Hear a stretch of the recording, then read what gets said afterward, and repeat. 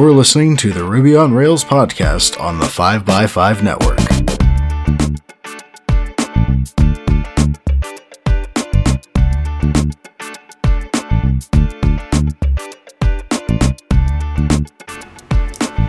You're listening to episode 304, and I'm your host, Brittany Martin. Alexey Chernov is a Ruby on Rails consultant at JetThoughts. Over the years, he has built MVPs for several products and helped fast-growing products to improve their legacy code, scale up the remote team, and achieve an effective development process. He is a strong supporter of TDD and code simplicity. It's great to have you on the podcast today, Alexey. Thanks for inviting me. I'm very excited to be here today. Fabulous. Alexey, what is your developer origin story? I feel like my story is rather boring because I think I always knew that I would like to be involved in the tech field, preferably in software development. And it started when I was studying systems programming in university.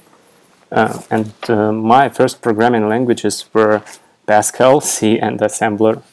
And it was the third year of my studies when I started learning web development. Along with my friends from university, I joined a small company where we worked on web applications. And I was really excited about that. And at some point, I realized that I'd love to continue fulfilling myself in that field. And this path eventually led me to JetThoughts, where I've been working for the last 5 years. And my default tech stack is Ruby on Rails and JavaScript. Usually it's either React or Vue.js. I also have small experience with Python, and once I've worked with a .NET application. And beside that, in my free time, I enjoy trying new technologies in my pet projects just to discover some new things and keep myself up to date. What is your specific experience with Ruby on Rails? Do you remember what version it was whenever you started using it? I got acquainted with Rails on one of my first jobs. There was a requirement of moving the application from PHP to Ruby on Rails stack. And if I remember it correctly, it was Rails version 2 that we used there.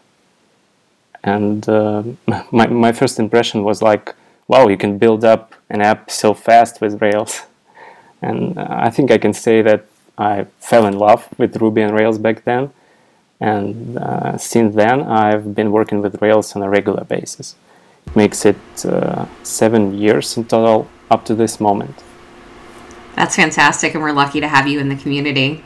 So as a new thing, I also want to start filling in listeners as to how I'm getting guests onto the podcast. And the reason this happened is because I saw several open source starter kits, specifically for Vue.js and Rails, being published by JetThoughts. And so I reached out to JetThoughts and spoke with Paul, and he recommended bringing Alexey onto the podcast.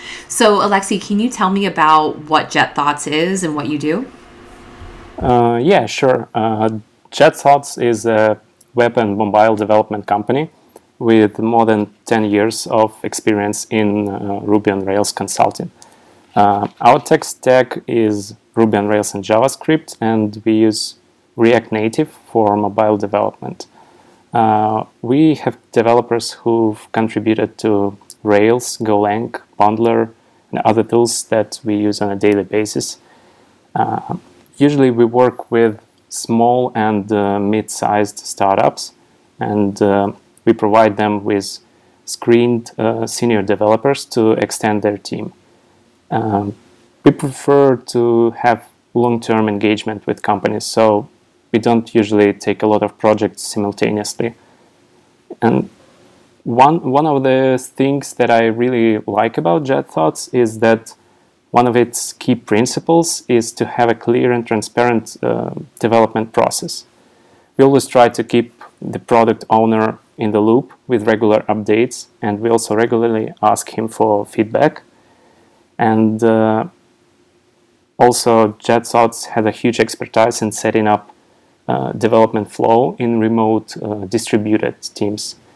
We have helped startups to reach Series C round and to scale up the product development successfully. And for one of the last fast-growing projects we were working on, we have increased the development team from 5 to 20 people. And actually that was an interesting experience because we had to deal with a legacy application which had a lot of problems and technical debts. How many developers total work at JetThoughts?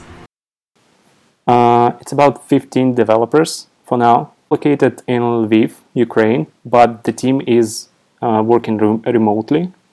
So we do not have an office, and we keep communicating remotely within the team. Oh, awesome. So let's dive into the topic of why I brought you onto the show today, and that is legacy code. So I imagine a lot of us have different definitions of what legacy code is, but I'd love to hear yours, Alexey. Yeah, that's true that there are a lot of definitions of it. First of all, I'd like to say that legacy code is not the code that is old or outdated, but rather that is written without testing strategy in mind. The definition is rather blurry, but essentially we can say that legacy code is the code without tests, and at the same time that is very hard to test. That makes a lot of sense. So do you have any tips, maybe specifically around Ruby on Rails, on how we can improve an existing legacy code base? Yeah, this can be a hell of a work. It's hard, but I think it's possible if done iteratively, going carefully step by step. We can imagine that our application with legacy code is like a person that is sick. Like a sick person, the application is still able to work, but is much less effective than usual. And like a human's body fighting with the disease, we need to do two main things. Stop this disease from spreading and start proper treatment. And I hope listeners forgive me for such a simplification of human's body functions. So to stop the spreading of the legacy code, first of all, we need to admit that problem exists. We need to acknowledge that. And we need to talk to the team and ask everyone to stop pushing new code without testing it first. It also can be tempting to try and say to product owners that we need to stop feature development until we do the refactoring. But unfortunately, this doesn't work. Stakeholders are not usually too happy about the fact that development team is not working on features. So to continue as treatment, we need to actually try to increase the test coverage and simplify the process of running tests. At this step, it's usually hard to add unit tests. So I would start with writing system or feature tests because they're easier to add, although they're hard to support. But I think it's still the best approach in the beginning, and eventually when we're more confident and the code is more predictable, we can switch to unit test instead. If we have problems in the existing test suite, we need to fix it. The most common problems is that tests are dependent on external factors. They can call some external APIs, services. In other words, that they are interacting with the outside world. To fix that, we can use cassettes approach like VCR to save the results of such calls and reuse it, replay it in the future. And we can disable net connection with something like webmock and fake our external requests. Another thing is that tests can be time order related, which is very annoying, and this should be investigated and fixed too. And overall, I think the main goal is to have isolated determined tests, to have some solid ground in a form of stable master branch to continue the development. That is all really good advice. And because of all of your advice, I actually have a couple of follow-up questions. Was it a hard conversation that you needed to have with all the stakeholders that you couldn't move forward without setting some tests first? Yeah, it was. I think such code to appear in the application lies in the process of development. It can be the absence of code review that allowed some code to be pushed without tests, and it can be that the development team is being constantly pushed by product owners to deliver things faster. And this all can lead to a situation when developers are given the estimates based on what clients wants to hear, and it's masking the problem and making situation even worse. It can easily snowball to a disaster. Yeah, that's a huge problem, and unfortunately it's relevant because personally, from my experience, I've seen a lot of applications with different stages of that problem. Have you ever been hired into a company where you mentioned that you come in there and it's a legacy code base that needs a lot of work, and you've basically been hired, JetThoughts comes in, and you tell everyone that you have to cease development immediately and not produce new features? Have you ever gotten pushback from stakeholders on that? Yeah, there was a situation when we had a lot of bugs, existing bugs when we joined the project, and our first intention was like to tell them to stop feature development, but as you said, we were pushed back on that. So we tried to do it to do some of the both. We did feature development with the new code being completely tested, and if that new code was somehow related to some other code that was not tested, we added the test for it too. You've just signed on a new client with a large Rails legacy code base. You know you have the code in front of you. Where is the first place you look? Yeah, so the first thing I look for when I work with such a project is tests, and I obviously I try to run the application locally and to run tests and check the test coverage. Usually low test coverage is the key symptom that I'm dealing with a legacy app, and this is often accompanied with complicated logic, code duplication, and some other code smells. For me, I like to look at the gem file just to see how many external dependencies the application is relying on. I also like to look at the routes file because a very unwieldy routes file usually points to some possibly poorly written code or old code that hasn't been compressed down using new Rails features. Yeah, that is true. And unfortunately, when I check the code coverage, and if it's high enough, for example, higher than 90% of the code is covered, then it's not enough to say that the code base is healthy, right? So, but on the other hand, if it's lower than some amount, let's say lower than 50%, then we can definitely say that there is some problems there. So if you're starting a brand new application, which I don't know, does JetThoughts ever get brand new applications as clients? What's the tech stack that you reach for? This is a good question. Yeah, we did a lot of applications from scratch. And first of all, I think for a brand new application, my goal is to make a walk-in skeleton of the app as quickly as possible. Usually 2 weeks are enough for this. And a walk-in skeleton is just a tiny implementation of the system that performs a small end-to-end function, like implementing a basic user journey from start to end.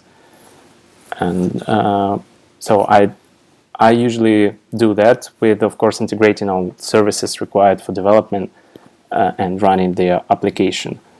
And having this in place allows business to test its idea quickly. And startups' initial ideas and goals tend to change a bit, not a bit, but a lot during development. So from my experience, the best approach for building such MVP is using Rails with server-side rendering. Rails always was a good tool for this, and I don't think this situation has changed. And regarding server-side rendering, I believe that it's just easier and faster to build a well-tested application without technical depths when using server-side rendering compared to single-page application approach. SPAs are harder to test and are more complex to maintain. Also, I'd use some material design UX frameworks and something like Bootstrap, Tailwind for making UI to speed things up. However, I can consider doing single-page application approach with React or Vue.js if the application should have a lot of interactivity in it. And that interactive part should be the main thing that brings value from a business standpoint. Then I think doing SPA makes sense. And of course, I'd use test-driven development and other practices from our process, because I do not want my brand new application to become a legacy application from the previous question. And in JetThoughts, our process is based on Kanban. The core principles of it are useful when working on any product, but we can say that they are especially important when dealing with legacy apps. We use test-driven development and continuous deployment. We use code review for cross-checking and knowledge sharing. We usually split our tasks into smaller ones, which can be completed and merged to master within 2 days. And obviously, master should always be green and valid. I completely agree with that as well. I think master is almost a sacred branch, and that should always point to production unless you have a production-specific branch. So, Alexey, as someone who's been working in Ruby and Rails for the past 7 years, and as someone who regularly goes into legacy code bases and starts new applications, what are your thoughts on the Ruby and Rails community's future? I must admit that I don't have a strong opinion on this, but overall, I don't expect Rails community to significantly shrink or grow in the near future. I think we can see some changes when Ruby 3 will be released. And I'm also skeptical about the statements that Ruby is dead or Rails is dead. So to summarize it, I do not expect Rails community to grow or become smaller in the future. Well, thank you for sharing your thoughts. So how can listeners follow you and JetThoughts? Well, I don't do social media, so you can reach me only through JetThoughts. And if you're looking for more information, you can check our blog at jtway.co, or you can follow us on Twitter, twitter.com/JetThoughts. Awesome. I will link all of that in the show notes. Thank you so much for guesting with me today, Alexey. Listeners, if you are into camping, be sure to tune in next week.